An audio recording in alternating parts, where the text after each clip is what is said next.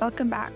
I'm your host, Julia Menezes, and you are listening to The Art of Change, an educational podcast devoted to understanding how change happens at individual, systems, and organizational levels. This podcast has been developed by the Office of Community Engagement at McMaster University. If you are a student listening to this podcast as part of the Art of Change course, welcome to Week 10. Today's episode is a case study of change in action, as we check in with students and community partners involved in the Art of Change course. Over the past several months, students have been listening to this podcast and working in small groups to plan a community dialogue on the topic of housing. More specifically, students have been working in 4 groups, focusing on the topics of inclusionary zoning and transit, intensification and affordability, housing displacement and supply, and amenities and wraparound services. Each of these student groups is working in partnership with members of the Just Recovery Hamilton Coalition. In the first half of this episode, we're engaging in conversation with Vithajan and Caitlin, 2 students in the Art of Change course who will speak more about their experiences planning for the dialogue and working with Just Recovery partners. Ananya Yadav, who works in the instructional team to develop the Art of Change course and podcast, will also join this conversation to provide further context.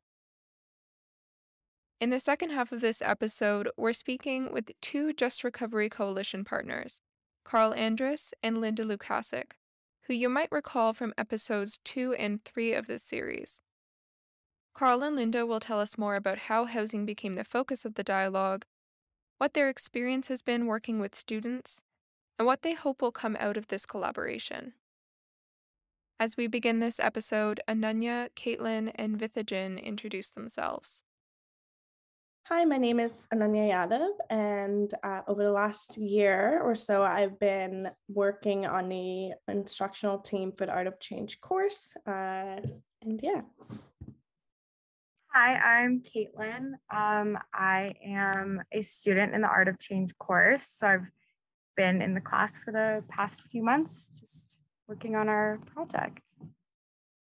Hello, my name is Vithajan. I am a 4th-year life sciences student in the Art of Change course, and I am part of the Housing Displacement and Supply group. So to start us off, I'm wondering if Ananya, you can just take us through a little bit of what's been happening behind the scenes in this course.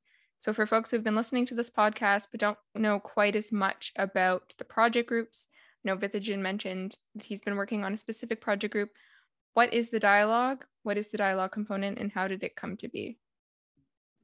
So the idea for this course was always to hold some sort of dialogue, and this was to have students get an experience of applying the theories and concepts that they're learning in class and put that into real life practice and get them some experience of working with community partners and getting skills in planning and facilitating, because this is a community engagement course.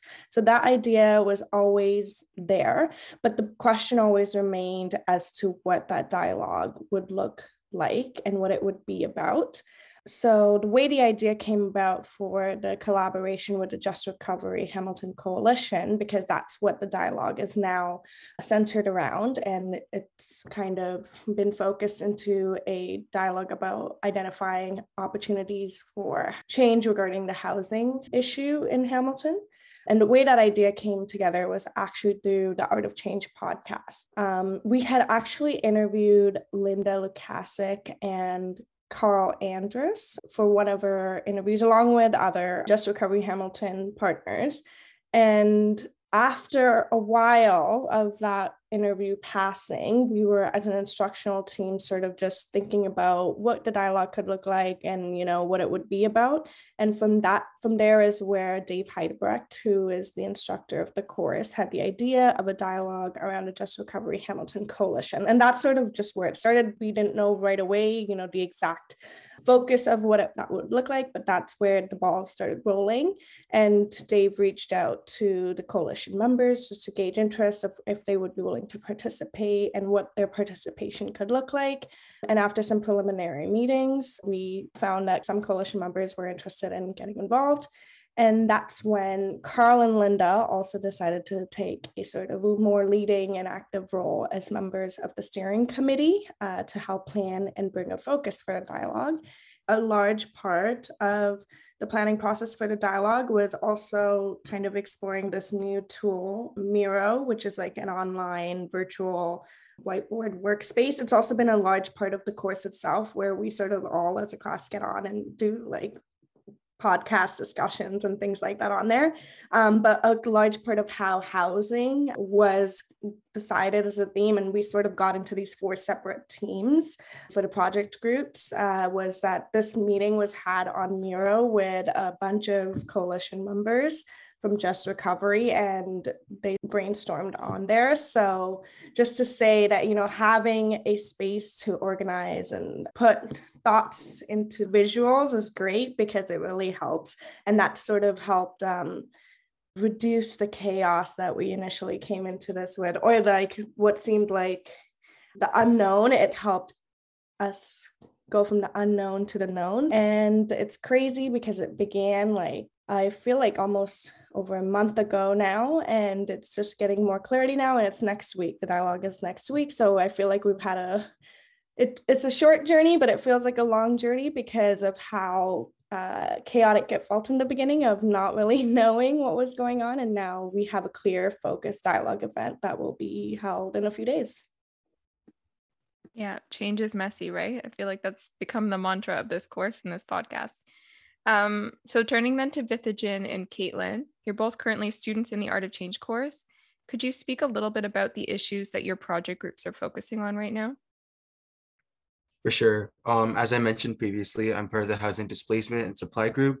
And basically our group is trying to tackle the issues associated with tenants losing their homes to either rent evictions or dem evictions. And basically the definitions to those are when the landlord promises to complete renovations, then invite the tenants back, or to demolish the building completely. And in both of those cases, tenants are being forced out of their homes and forced to find another place to live. And this is overall reducing the affordable housing stock, as landlords and developers are building houses or new housing units that are becoming increasingly unaffordable for these tenants. And so there's a lot of reasons behind this, whether it be LRT that's coming to Hamilton, or gentrification. And so what our group really wanted to hone in on was to see what policies are in place and what can be done based on examples from other communities. So one that we really honed in on was the Burnaby's Tenant Assistance Plan. And basically that plan is to protect tenants from displacement due to rezoning development. And they kind of have a few main pillars associated to help tenants out of this predicament, whether it be finding a new place to rent, giving them rent top-up payments, or giving them financial assistance or support. And most importantly, giving them the right to come back to the new housing unit once it's been developed at the same price that they once paid for that unit. And so to prepare for the dialogue, what we're doing is kind of trying to hone in on that topic, so the Burnaby Tenant Assistance Plan, and kind of try to figure out how a similar plan or a similar policy can be put into place in Hamilton. And with that goal and that key question in mind, we're trying to organize a discussion that will help us gather some ideas on the idea and how it can maybe be implemented in Hamilton. So my group is focusing on wraparound services and amenities, which covers a lot of things. And so it's not just, rent supports or helping people find appropriate housing, but it can also look like things like income supplements or healthcare, mental health support, physical health support, all of these things. So it's quite a large topic. And my group, during the past few weeks, we've kind of been working to sort of narrow down our scope. And with the guidance of our community partners, we decided to focus in on 211, which is kind of a navigation service, like a database that you can either access online or through calling into 211.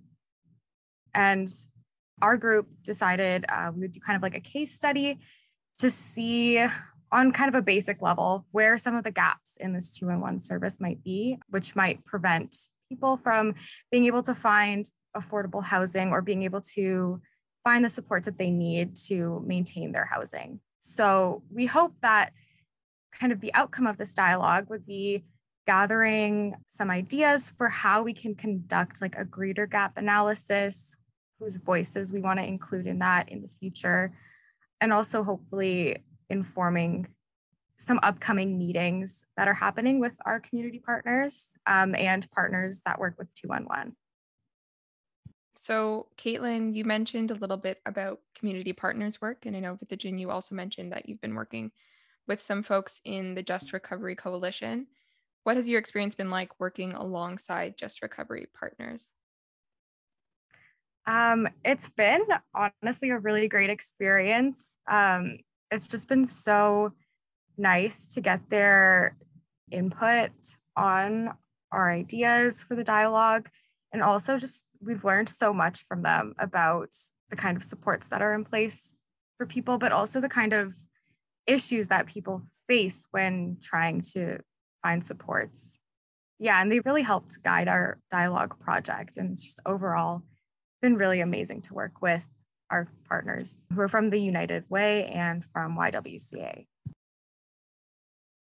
Yeah, and I would just love to echo those points. I've been working with Olivia O'Connor from Hamilton Acorn, and she's been like absolutely brilliant considering how complex of a topic housing is and how complex of a topic housing displacement and supply is. For us initially, it was difficult to know where we want to like focus our efforts in on and how to kind of hone in on one specific issue and or a few specific levers or opportunities for change.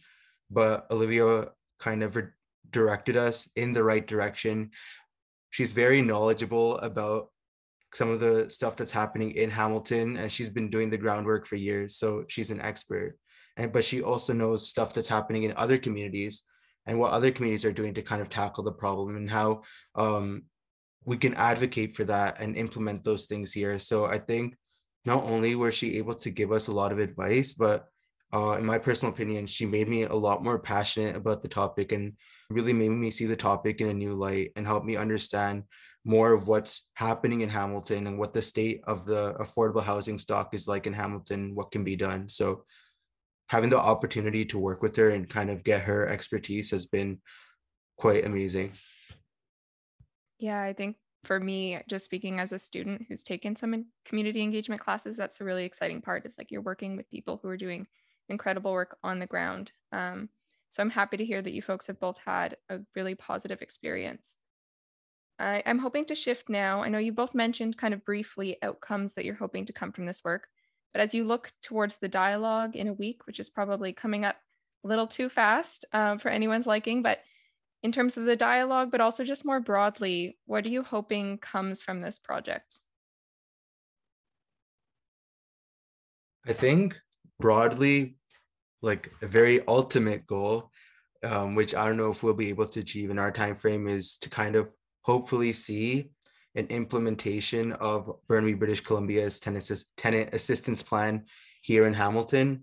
I think that's the broader goal, but in terms of like our timeline, I think just having a successful dialogue with some Just Recovery Coalition members and with other members of the community and other students, just to kind of raise awareness on the issue and help people understand the issue in a new light and kind of understand that, yeah, this is a problem, but it's not like it can't be fixed.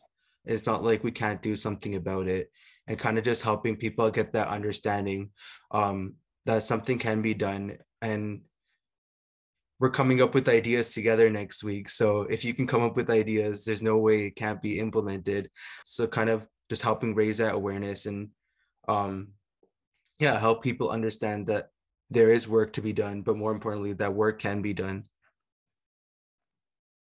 Yeah, I'll definitely echo that point on raising awareness. I feel like unless you yourself are navigating these systems, or you know someone personally who's navigating these systems, you don't necessarily realize how difficult and time consuming it can be and how confusing it can be. So I think with our case study, like kind of one of our goals is to kind of raise some understanding about that. But then also looking towards getting people's input on what we can do to make systems navigation a little bit easier for people so that they do find the supports that they need.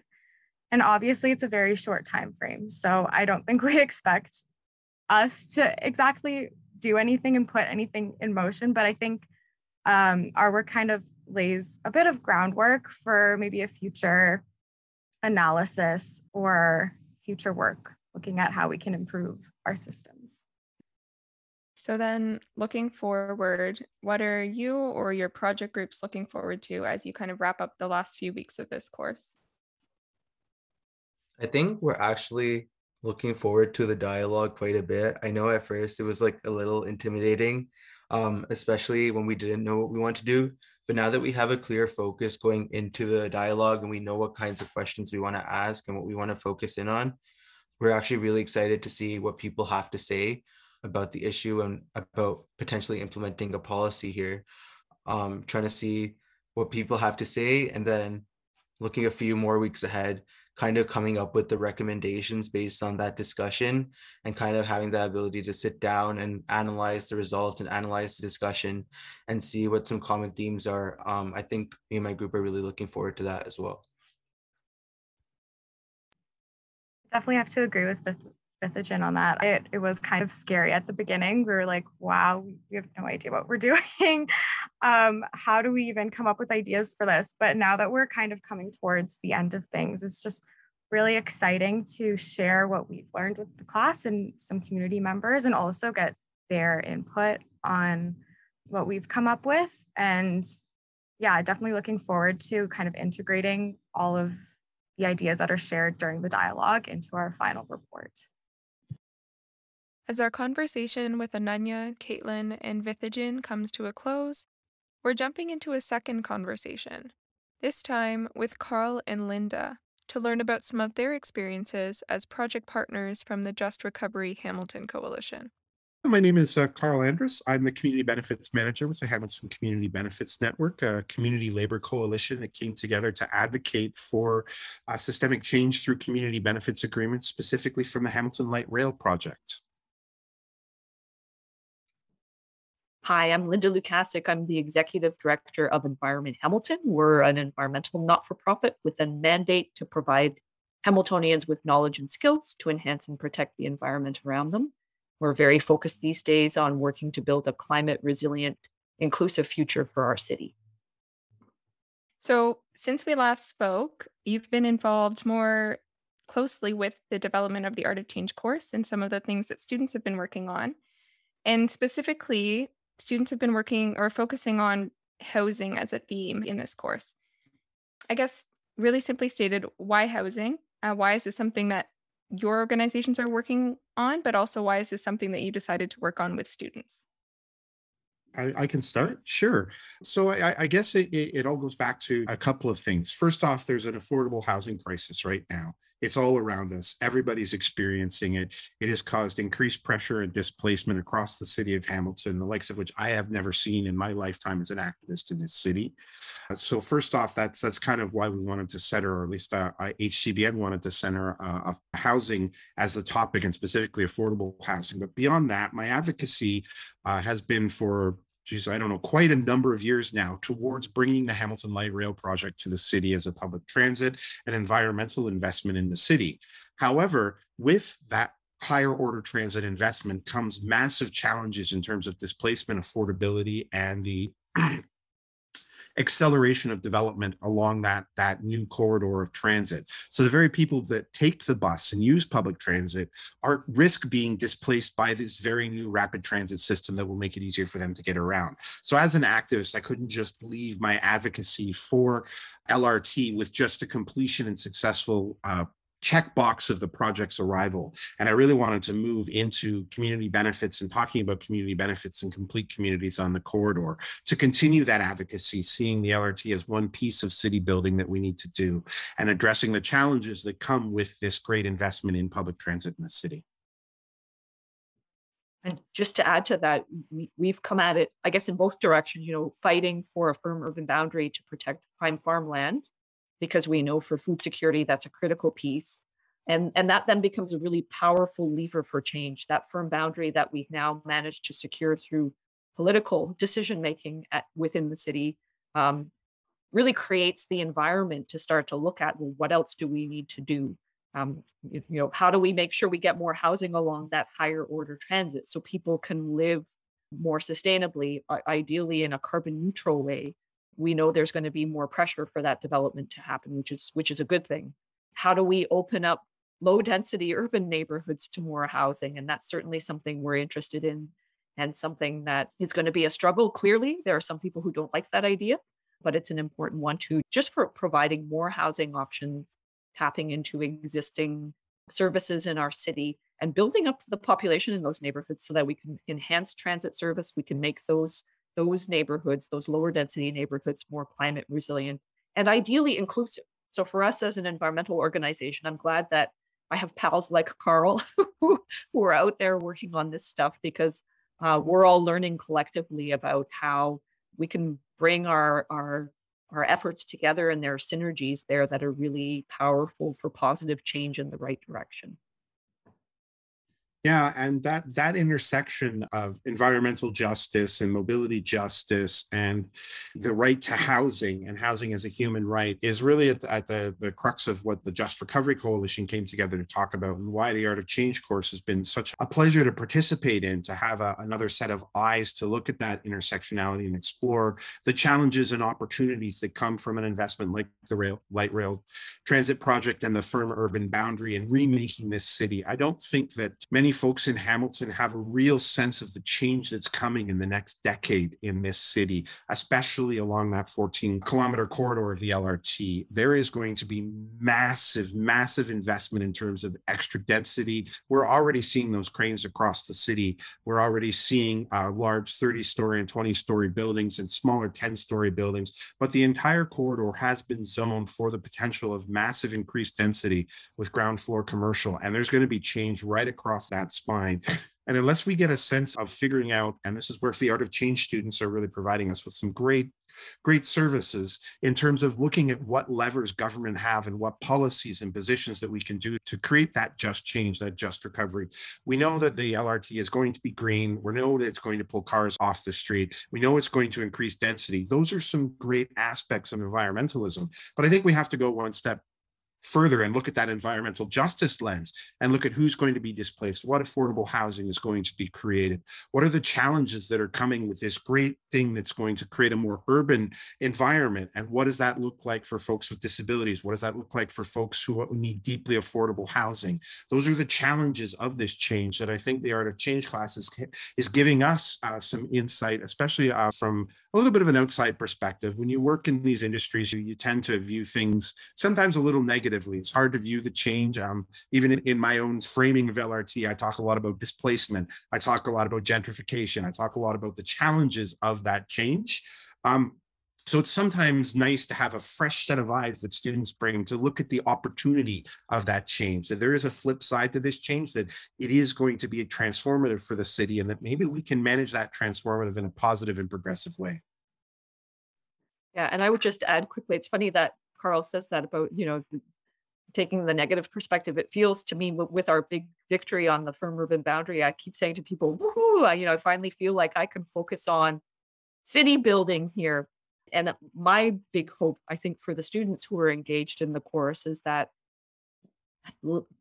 interacting with them and giving them a chance to hear us talking about what we're trying to do and the different angles that we're coming at issues from, will give them some insight into how all of us collectively out in the real world are trying to make change happen.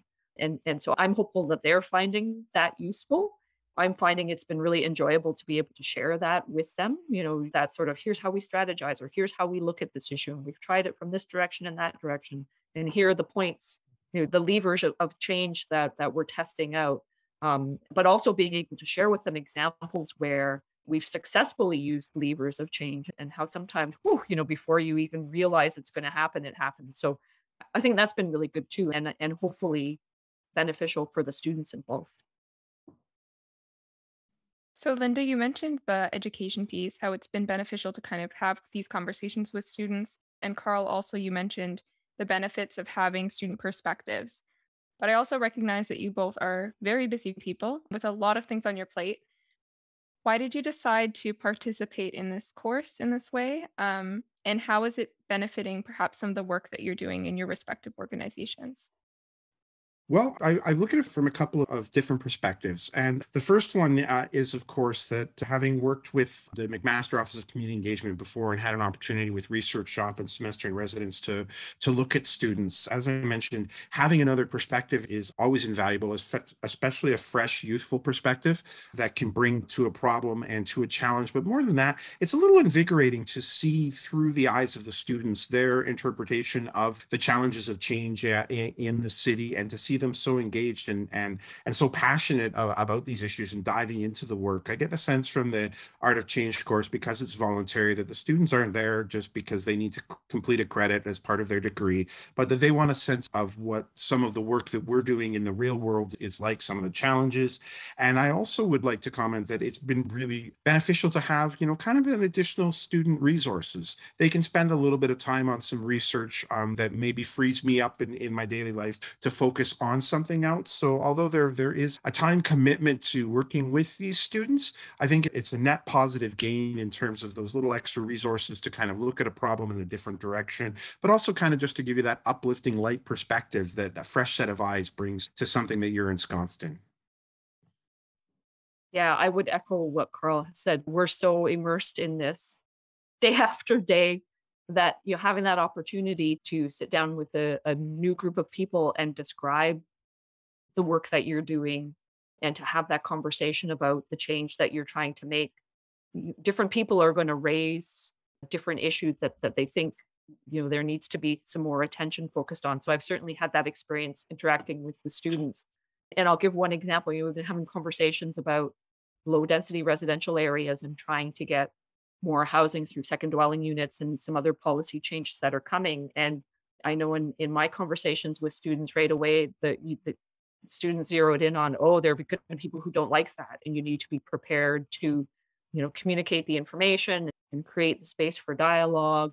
And so I thought, that's a really good point. I've been kind of trying to put that in the back of my mind. That's going to be a major issue. But I think others outside of the issue probably can more clearly see, well, of course, people are going to push back, right? So I think for opportunities like that, this is really great. But I would also add, I'm just thinking about the build up to March 21st and the conversation that we're going to have with a broader group of people, including, our other peers from Just Recovery Hamilton. And I think that's huge value added for us as a collective, but also for the students. And you were bringing people in from outside as well. So I see no downside to the involvement in this process. For us, it's opportunity to get some research support, but also an opportunity to be part of these conversations that are enriched through the different people who are sitting around the table. In these conversations specifically, you were talking with groups of students, and I understand that you both are each focused on one theme. Could you maybe speak about what your group is focusing on?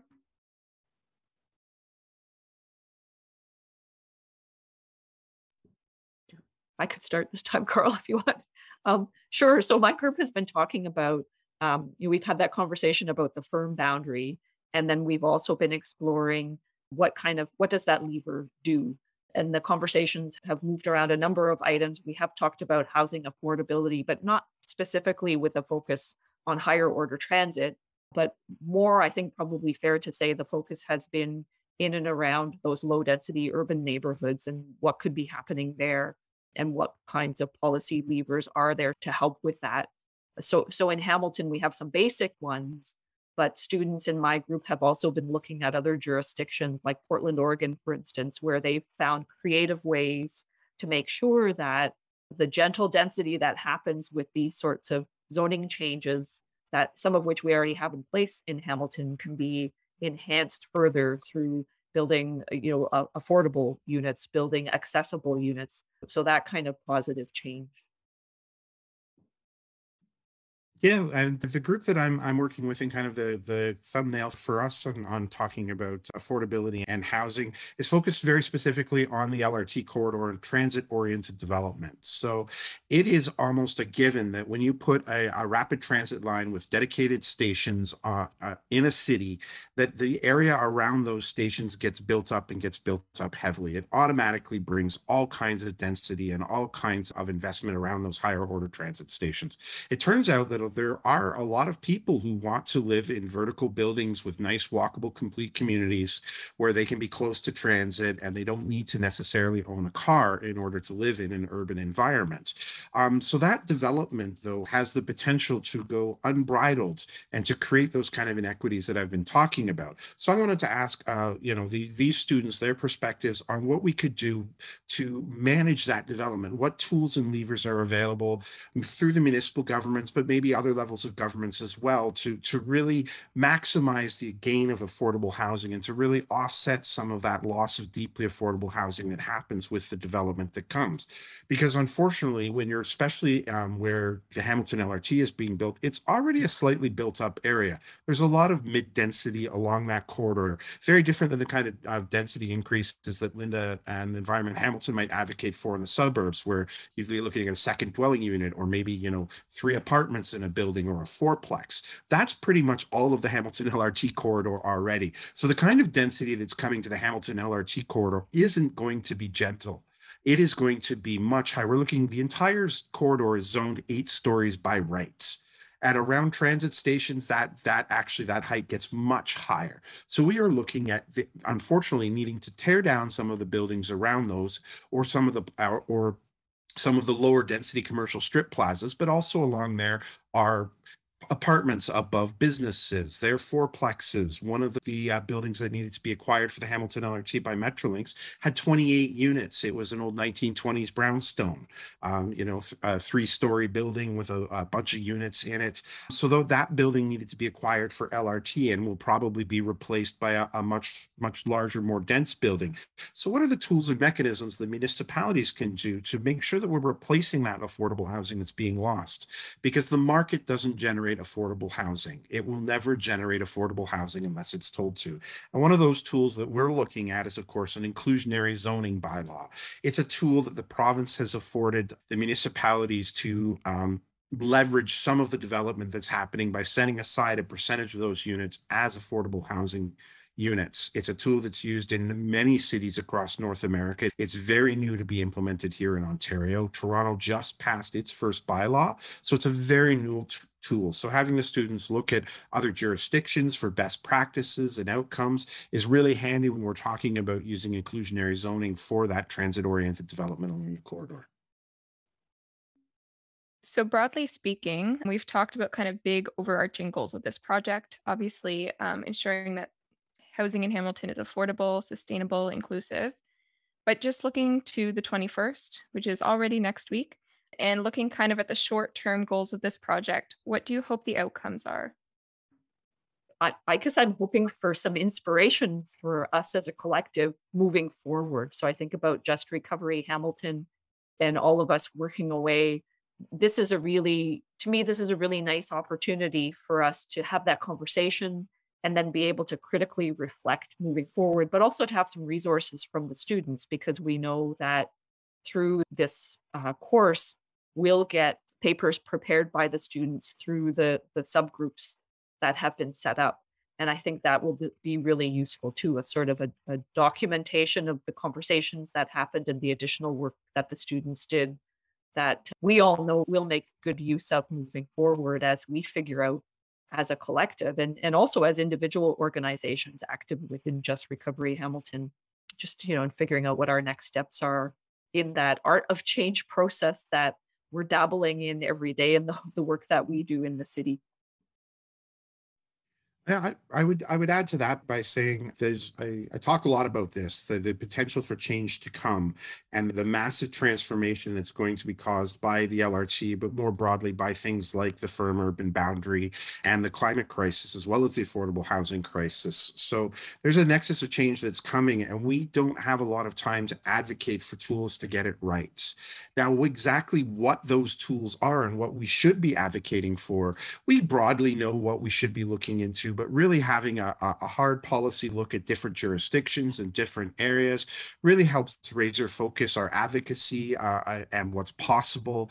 It's one thing to say, oh, we'd like 100% of the units built along the LRT corridor to be deeply affordable. The reality of that is that's not a realistic ask. That's not going to happen. However, we can look at other jurisdictions and see what they did do and how they got it right and where and what those best practices are around the world, so we can push that envelope municipally here in the city and then at other levels of government as well to maximize using those levers. And in order to use those levers, we really need to know what they are with the most recent data. And that's what's really handy about these engaged students is just having that new set of eyes to go out and to go look at the most recent thing. I mean, I was in university, I hate to say it, more than 20 years ago. So, I'm not always up to date on the most recent academic methods, although I try and continue my readings as always, just again, having that fresh perspective to bring to the change that's coming and to really figure out what we need to do as a collective and as an organization to maximize that deeply affordable housing. What are we asking our municipal leaders? What are we pressuring for? What are we asking residents to help support us in asking municipal leaders? Because that's another aspect of change. It's great to be able to present these outcome papers that our students are going to be produced and, show them to leaders, show them to city staff, show them to city councilors, perhaps provincial politicians, but without getting an engaged populace behind it who elects leaders that are interested in reviewing those or listening to groups like Just Recovery or Environment Hamilton or the Hamilton Community Benefits Network. We're not going to be as successful in our advocacy as we could. So the other aspect is, of course, taking what we're learning through the eyes of the students as they learn it, and then being able to replicate that learnings to the broader community, to take those examples of change that have been identified and then pitching them to the residents of the city of Hamilton and saying, this is something you need to get behind because the city is changing, and here's some reasons why, and here's some other communities that are doing it this way, and here's why, we believe that this would be a positive outcome of the change. So having those students to really get into it, and then because we're not dealing with subject matter experts, which is the other challenge for folks like Environment Hamilton or HCBN, is we tend to get into the minutia of it. We dive very deep into some analysis. I can talk about the policy levers very specifically of the Municipal Act, of various sections of it, of various changes. But at the same time, that doesn't necessarily make it easy to digest. So when you have to take a step back, explain that to a new group of students, you're forced to, once again, make it more accessible, and to be able to transfer that knowledge to the students, you have to make that knowledge accessible so that they understand where you're coming from without the deep technical detail, and then they can go out, find out new sources, new avenues, new ideas, new ways, bring that back and help augment your work. As we wrap up this episode, we remind you to stay tuned next week, where we will be focusing on visual art and social change. Thanks for listening to this episode of The Art of Change. For more information about this podcast or the Art of Change course, please visit community.mcmaster.ca.